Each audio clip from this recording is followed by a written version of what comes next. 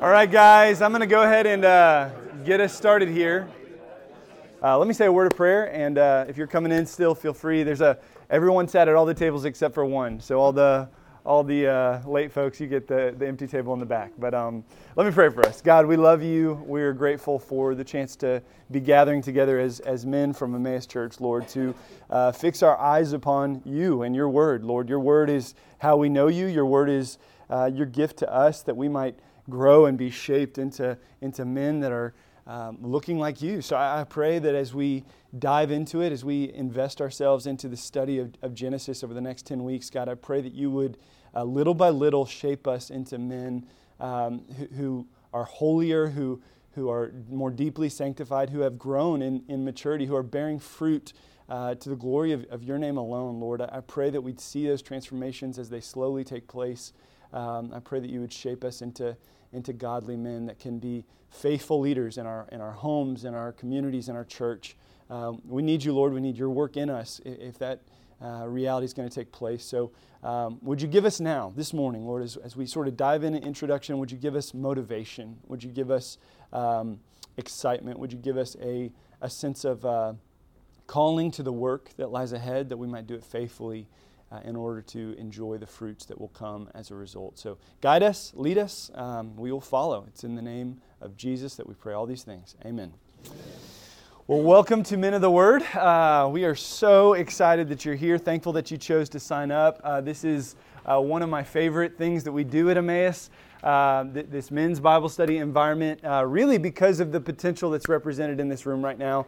The potential for life transformation, not just in each of you individually, but in your families, in our church, where men thrive, families thrive. Where men thrive, churches thrive. Where men thrive in spiritual growth, communities thrive. This is how God designed it. And so I get very excited every time we come together to launch another semester about what God might do in us and as a result in the ripple effects through us in the months to come. We're kicking off our 12th semester of Men of the Word, so finishing up 6 years. Crazy that we've gone through that. And this fall, we're beginning what will be a 20-week study of the book of Genesis. This is our largest crowd ever. We have 81 actually. Somebody signed up late last night, so 81 men registered for this study, which I think you guys are just really excited about Genesis or something. So awesome. Glad you're here. We're going to do 10 weeks this fall. So this is week 1. You have 9 more Wednesdays, all consecutive. We'll conclude right there before Thanksgiving. We will not meet the Wednesday of Thanksgiving. That's when it'll be over. And we'll cover chapters 1 through 11 this fall. So there's 50 chapters in Genesis. We're not going all the way to 25. We're just covering the first 11. But don't worry, there's plenty to cover. We have a ton of ground to get through in the next 10 weeks. But we'll take a break for Christmas and for January, and then beginning in February, we'll give you those dates as we get closer. If you'd like, there's no pressure. You've only signed up for this semester. But we'll kick off Genesis Part 2, which will be a study of Genesis 12 all the way to 50. If you've not studied Genesis before, the dividing line there between 11 and 12, this chapter is Part 1 is all creation and Adam and Eve, the fall, the story of Noah and the flood. Cain and Abel's in there. We get to the Tower of Babel as well. Everything sort of early history of the world, of mankind. And then in chapter 12, in the midst of all that sin that we're going to watch break forth in the first 11 chapters of Genesis, God begins to work a plan of redemption. And that starts in chapter 12 with him calling out Abraham, his name's Abram at that time, out of his own country, and he calls him to a new land and says, I'm going to make of you a great people.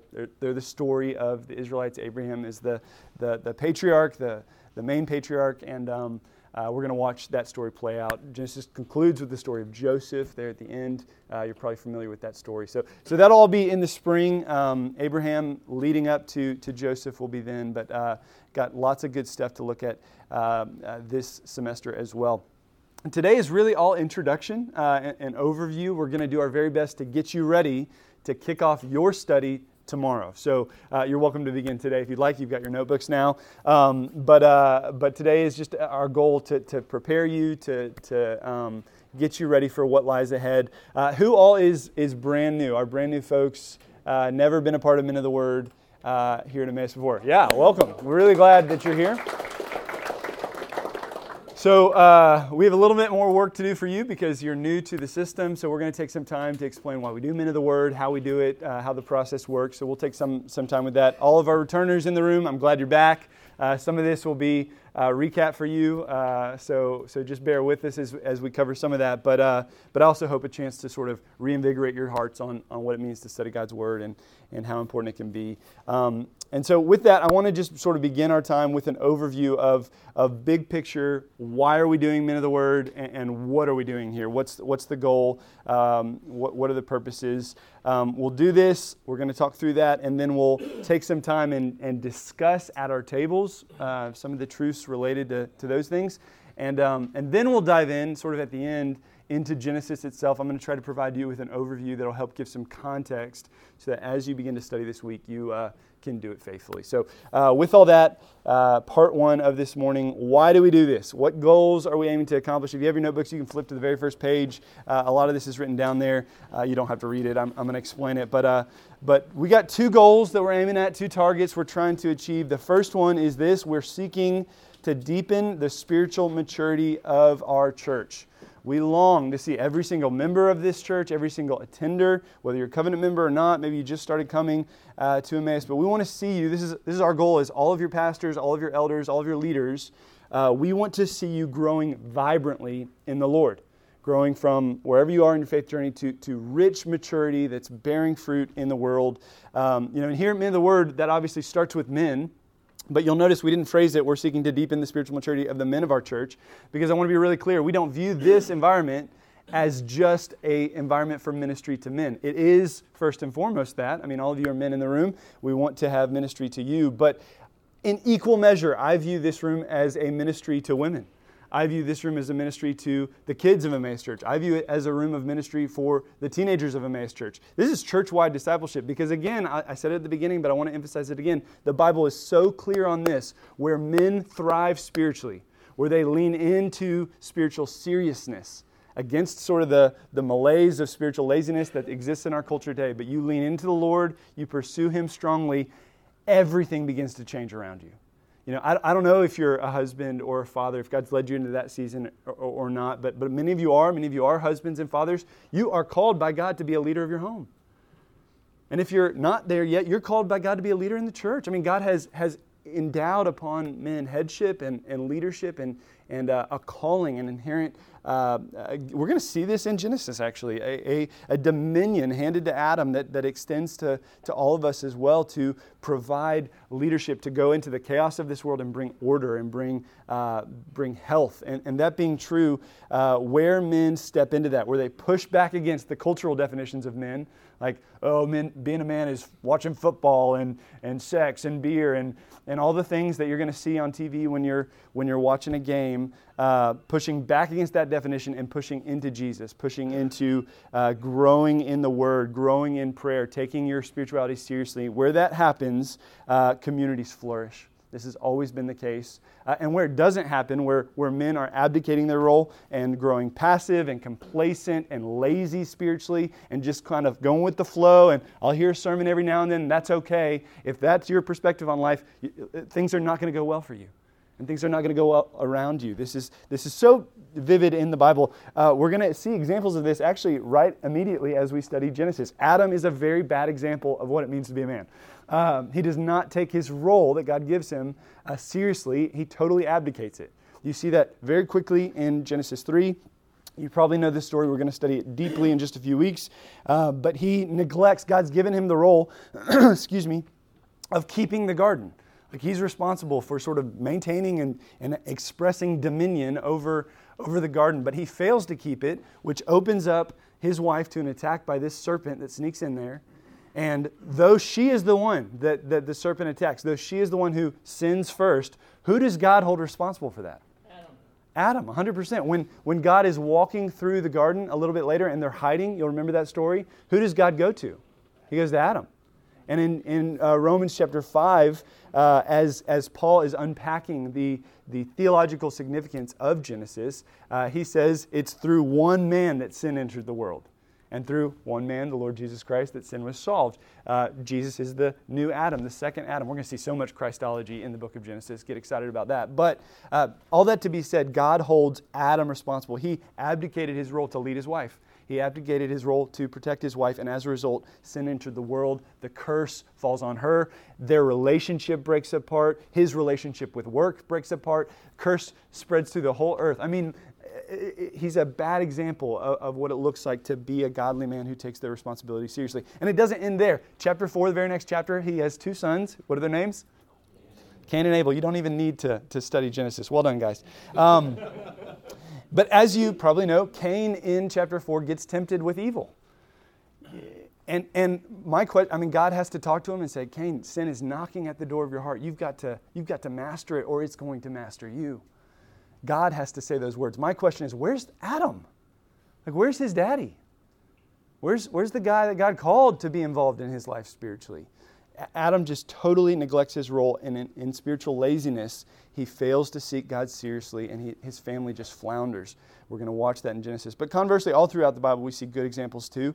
My favorite example is Daniel, the young man in the book of Daniel. If you want to go read that, you can do so. We actually studied that at Men of the Word back in 2018. But his story, he was a teenager who was carried away to Babylon as Israel is conquered by the Babylonians. So he lives in an age when exile is beginning, and he's taken to King Nebuchadnezzar's palace.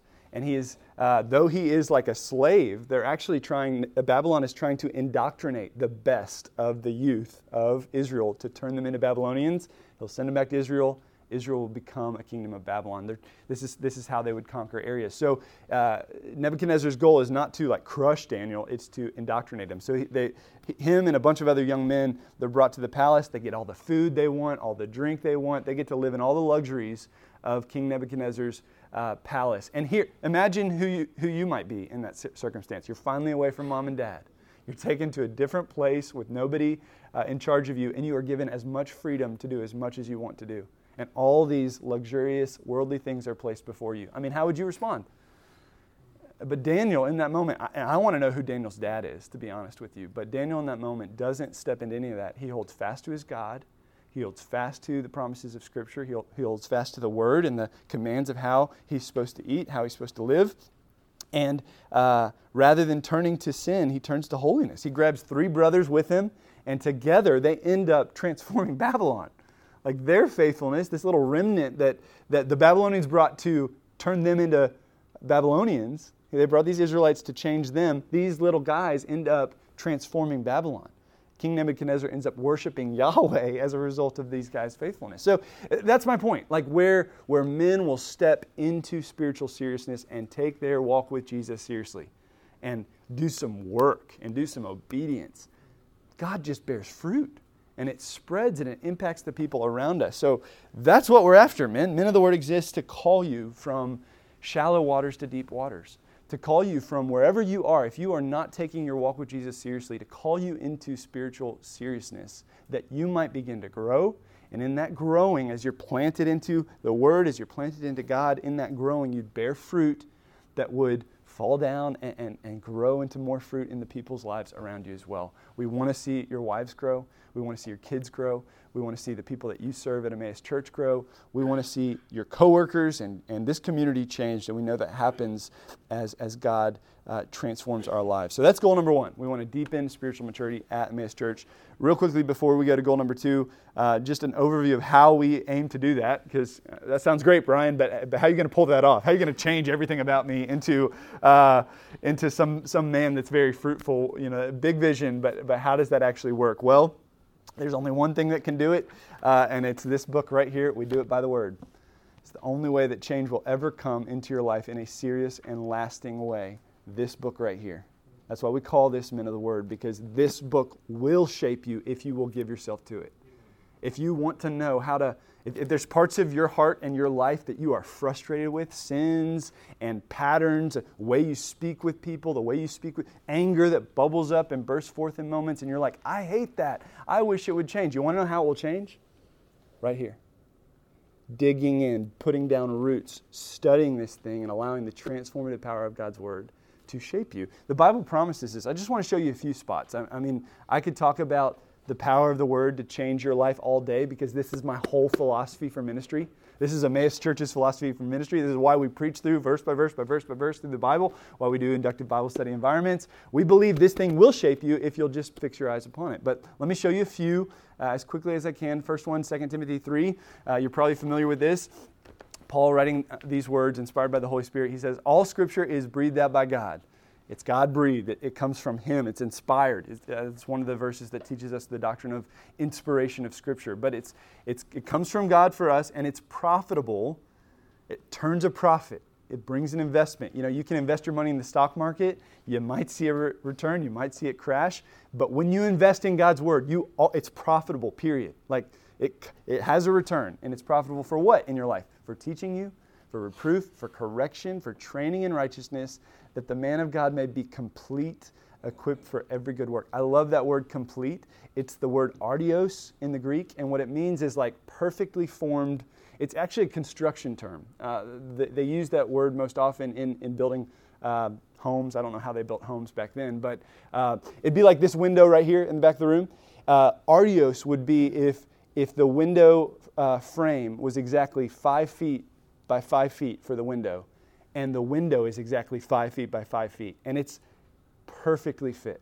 That's what artios means. It's like complete. There's no gaps. There's nothing missing. It's like a perfect match. So God's Word will do that for you for every good work He's designed for your life. Every good work as a husband, every good work as a father, every good work as a man of God that He has designed for you. Guess what's going to shape you into being perfect for it? God's Word. It does it. Every time you give yourself to it, it will change you. Another one, Hebrews 4. Power of God's Word on big display here. The Word of God is living and active. Anybody who's read it and really studied it, you know this. It starts cutting you. It's alive. You can read the same verse 15 times through the years, and suddenly it's cutting you afresh. But it's living and active. It's sharper than any two-edged sword, piercing to the division of soul and spirit, of joints and marrow, discerning the thoughts and intentions of the heart. No creature is hidden from His sight, but all are naked and exposed to the eyes of Him to whom we must give account. It's interesting because he's talking about the Word of God, and then in the second verse there, 12, he says, no creature is hidden from His sight. It's almost personifying the Word of God. And I think it's doing that because we know that the Holy Spirit has indwelled this book so that He speaks to us as we read it. And what does He do when He speaks to us? He cuts us. He identifies those places in our life that are bad, the malignancies, the sin, and we can't hide from it. Like, it just is, we lay exposed before God's Word, and then He cuts those things out of us, splits us up so that we can heal and grow. God's Word will do this to you. You give yourself to it. There's going to be things that you're going to hate that you see.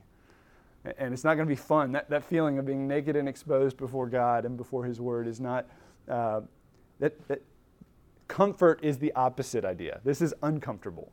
Is what happens. But through it, God shapes us. Another one, Psalm 1. This is maybe one of my favorites. And it's so intentional that this was placed as the first psalm in the Psalter. There's 150, and he put this first. The editors that compiled them together, they're trying to teach us something significant about the Word and how it works in our life. You're probably familiar. Blessed is the man who walks not in the counsel of the wicked, nor sits in the way of sinners, nor sits in the seat of scoffers, but his delight is in the law of the Lord. On His law he meditates day and night. He's putting roots in the Word. He's digging into God's Word. And that man, it says, is like a tree planted by streams of water that yields its fruit in season. Its leaf does not wither. In all that he does, he prospers. Goes on to say a few more beautiful things. But I love that imagery of a tree. I love it because I think it is such a good metaphor for how the Word transforms us. We put down roots into it. We go deep into it. We're meditating on it day and night. We're not letting it depart from our hearts. We're hiding it in our hearts. And then we just sort of, our soul draws up nutrition from it. Man shall not live on bread alone, but by every word that comes from the mouth of the Lord, God tells us. So we're nourished by God's Word, and we end up growing like a tree by water. We're going to thrive. It doesn't stop growing because it has everything it needs. And even in the seasons when fruit shouldn't come, when the leaf should be withering, you're still good because you've got roots down, pulling up water where nobody else does. That's the vision here, and that fruitfulness just spreads to others. It's a beautiful thing. Actually, I had never noticed this before, but Jeremiah must have read the Psalter, and he quotes this. I've been studying Jeremiah in my quiet times lately, And he quotes that same idea here, and he gives a great contrast. I love this. Last little verse I want to show you. Jeremiah 17, 5-8. Thus says the Lord, cursed is the man who trusts in man and makes his flesh his strength, whose heart turns away from the Lord. He is like a shrub in the desert.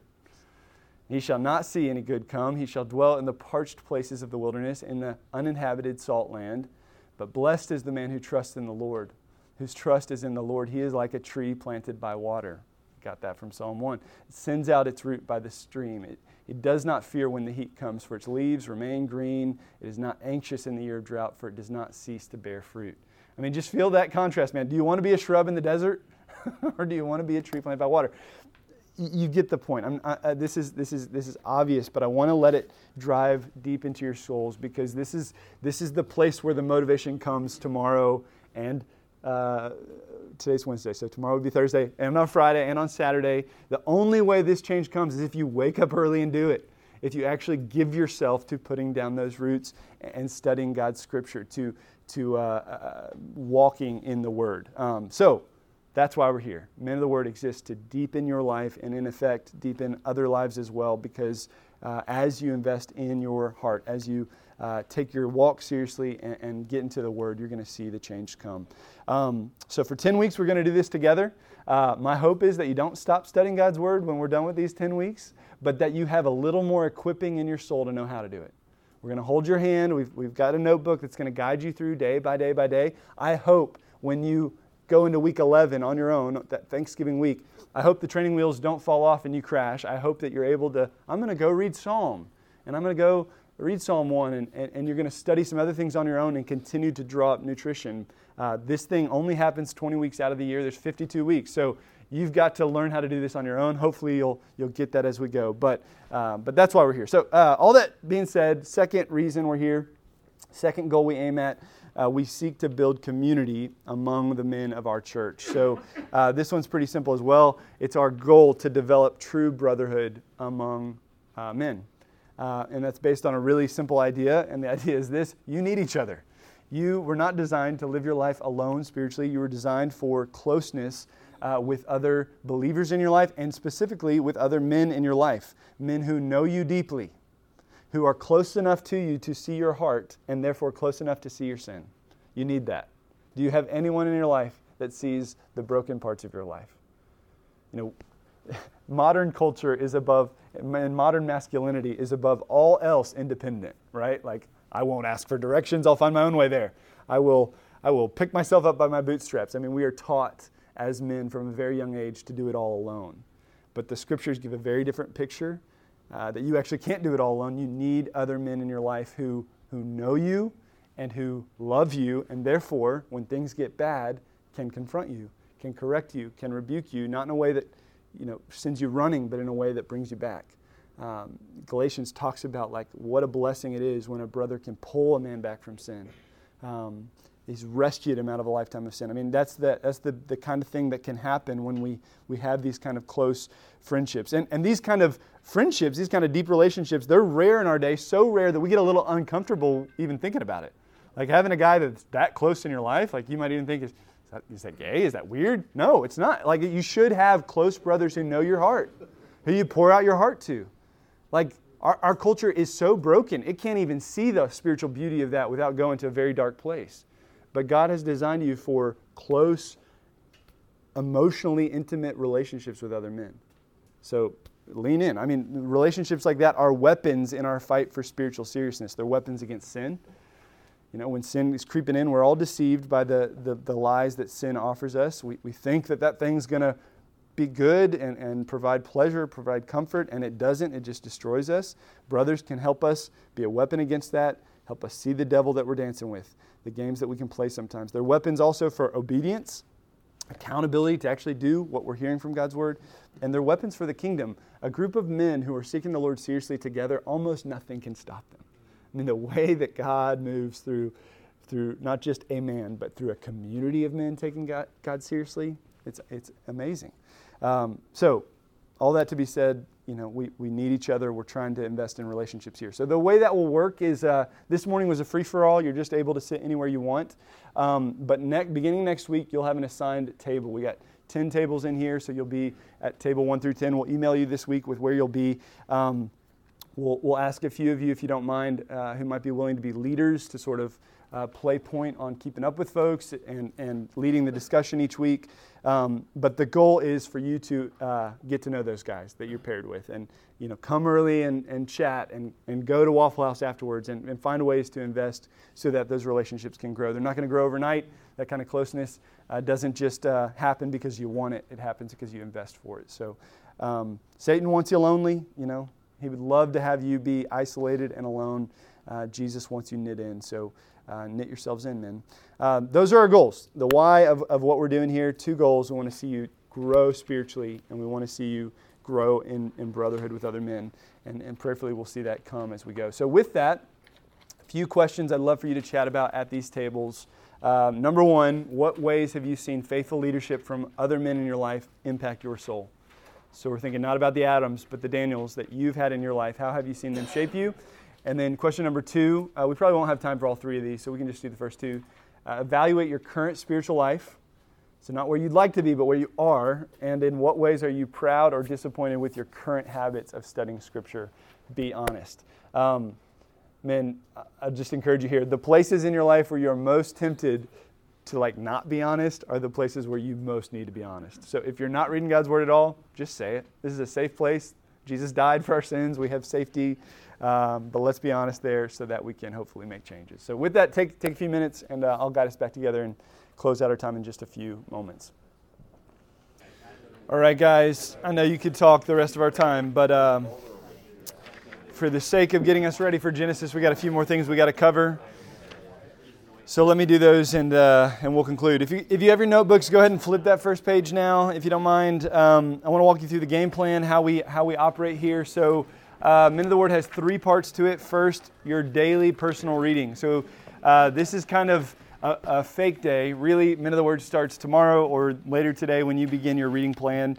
But each week has 5 days of study for you, as well as a 6th wrap-up day that will walk you through. You can see our reading plan there.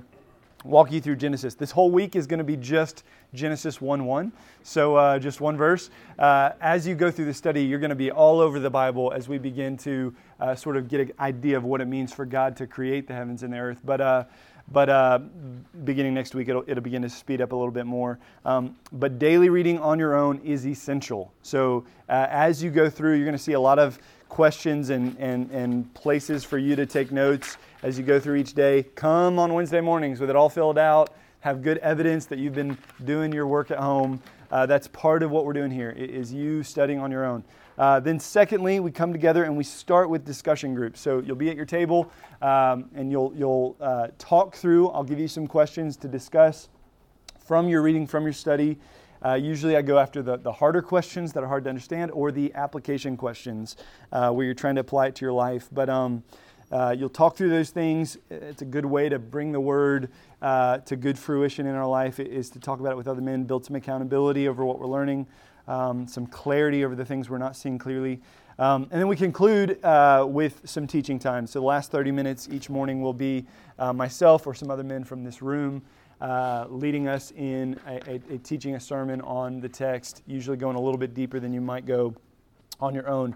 And that sort of, through that process, you're going to end up encountering the Bible 3 times, on your own, with a group of men, and then under the teaching of someone else.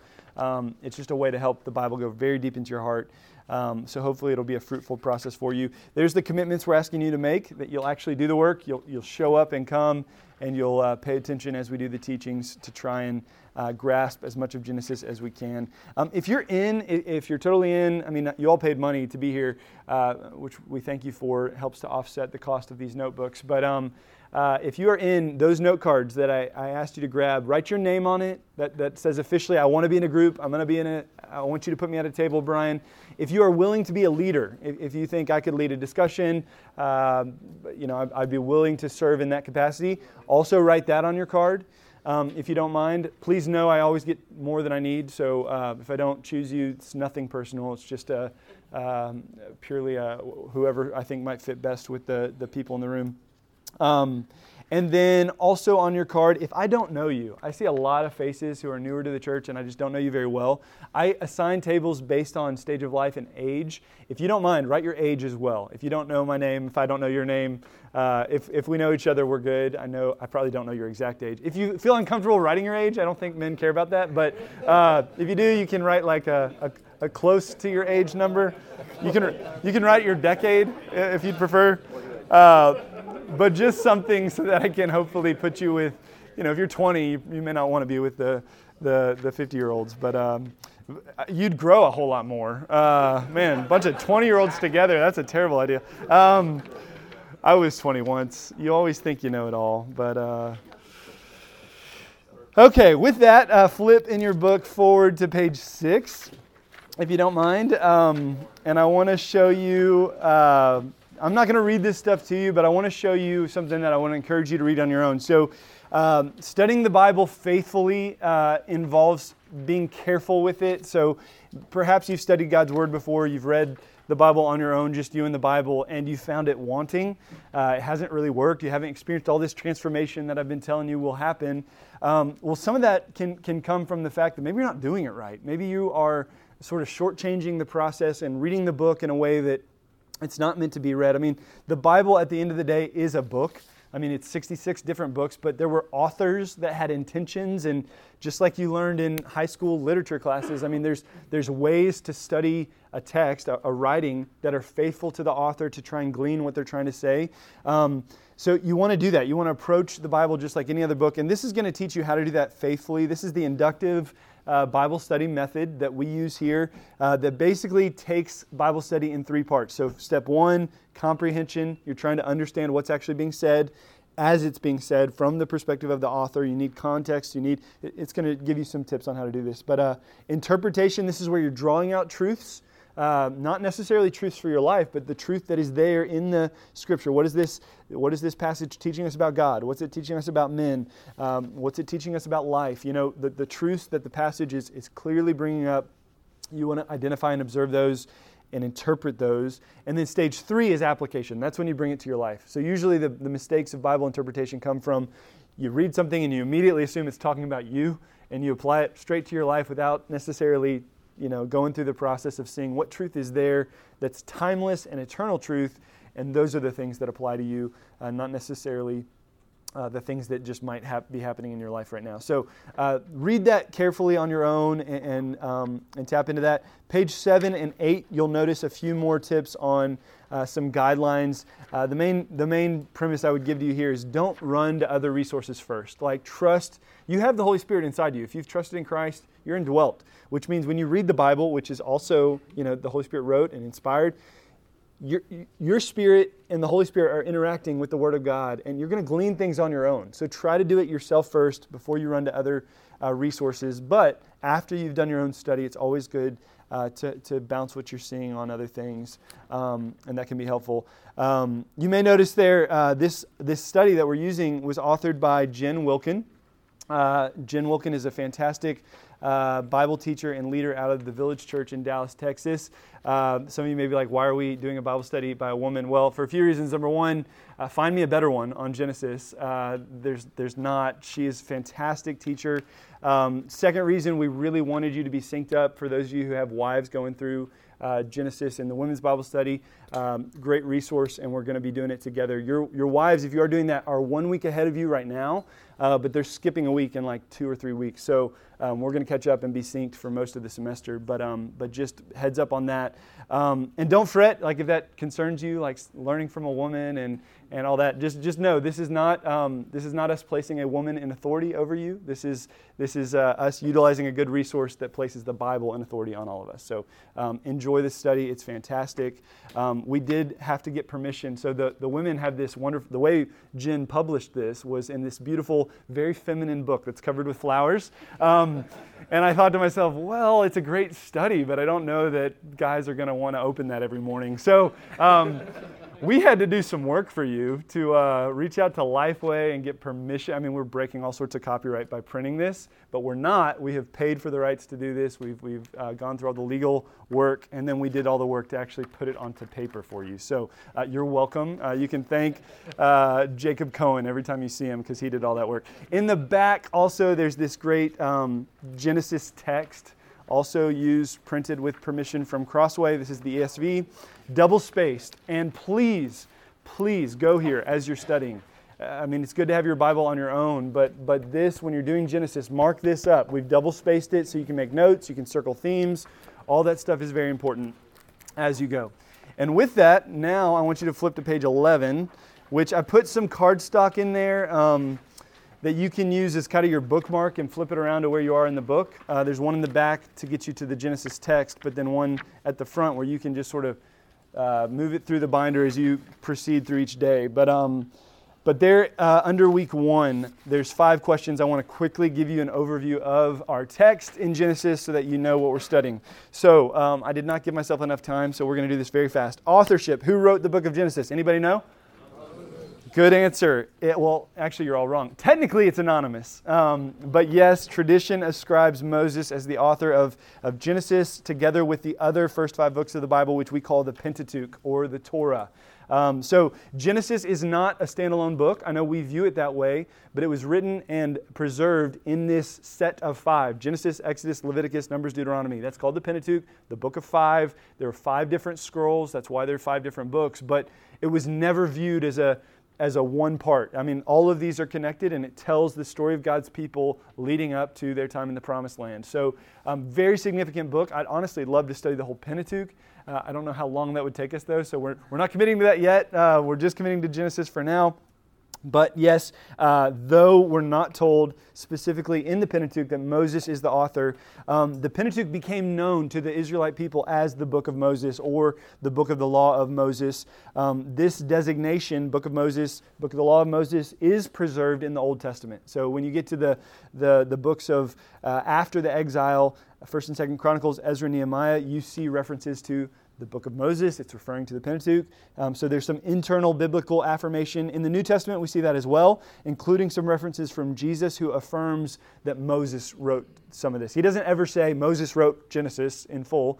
That line is not preserved for us in Scripture, but he does say things like Moses wrote of me, or what was that? Was that a fire alarm? So, all that to be said, there seems to be very strong support that Moses wrote this. There has been some more recent modern textual criticism that really debates that. I've studied all that, just so you know. It's very fragile and it's very speculative, and a lot of the modern scholarship contradicts itself. So, I think it's much more solid ground to affirm that Moses wrote it. Ultimately, though, for us, it doesn't really matter, because the main thing for us is that the Holy Spirit inspired it for us. So whether Moses wrote it all, or there were some editors that helped him or compiled things later, ultimately it's God's Word, and that's what makes it valuable. When was it written? This is what's known as occasion in studying the Bible. When and why was it written? Right down the 15th century BC. We date that based on the Exodus, which is internally dated in the Bible as 1445 BC, approximately. And it's presumed that Moses would have written the Pentateuch during that 40 years of wandering in the desert after the Exodus. So somewhere late 15th century BC is when it was written. Sort of the why there as well was, again, Moses providing this Pentateuchal understanding of the law, why God created the world, how He established Israel as His people, and what's the purpose of all that. All of that is unfolded very clearly in the Pentateuch. Audience, to whom was it written? This is written to the Israelites. This is their history. The history is the people of God. The God of our fathers is a phrase that's repeated throughout the Bible. Here we find out who were their fathers and who is their father's God. So this is our first introduction to God and His nature and His character. So much is developed as we study this. Next one there, in what style was it written? What's the genre of this book? Write down theological, historical, narrative. So this is history. This book is history for us to glean from. It provides historical overview of the creation of the world and the history of the first 2 millennia. 2,300 years of human existence is covered in the book of Genesis. We have details that are recorded in a historic nature meant to provide a detailed understanding of how history unfolded. But more than history, it's theology, which is why that word theological is there as well, because amidst the history, you're catching a glimpse of who God is. The history is actually told in such a way to teach us about God, to teach us about His nature. It's not just history for history's sake. It's history meant to teach theology. So it is historical narrative, but it's bigger than that as well. There's a great quote from one of the books that I'm using as a resource in my studies. He said, Genesis is less interested in recording events for the sake of history than in using those events as vehicles for communicating the truths about biblical faith. So it's history, but it's more than that. And then the themes. This is a big part of Men of the Word and what we study. These are things I want you to be looking for as you study each week. The major themes of this book that appear as you study the whole thing. These are going to carry us through to the spring as well. These aren't just themes for chapters 1 through 11, part 1, but these are the big themes of the whole book. Number 1, blessing. Blessing. This is arguably the central theme of Genesis, showcasing the active work of God to bless and enrich and bestow prosperity upon His creation. So He is a blessing God. He intervenes towards His people with blessing. He blesses creation. He blesses man in the garden. He blesses them with dominion over the earth. He blesses the patriarchs. He gives them children. He gives them land. He promises this whole land of Canaan to them. I mean, a lot of blessing playing out here. Mixed up in blessing, this is the same theme, but I also want to add the word next to it, cursing.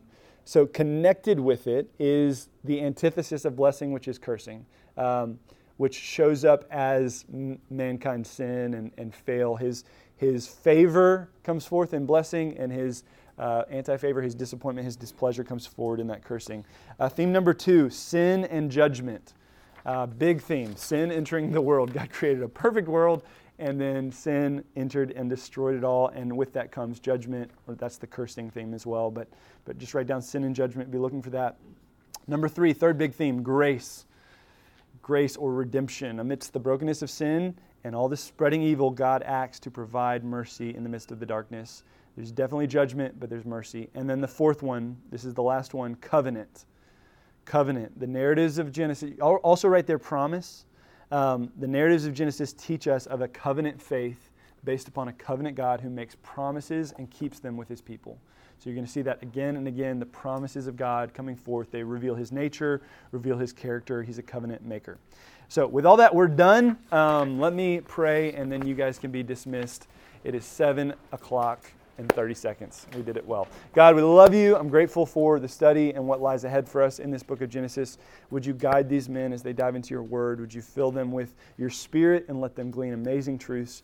And God, through it all, would we grow? Would we be changed? Would You shape us, sanctify us of sin, grow us in righteousness, help us to bear fruit that glorifies Your name in our lives and in the lives of others. We love You, Jesus. Lead us on. It's in Your name we pray. Amen.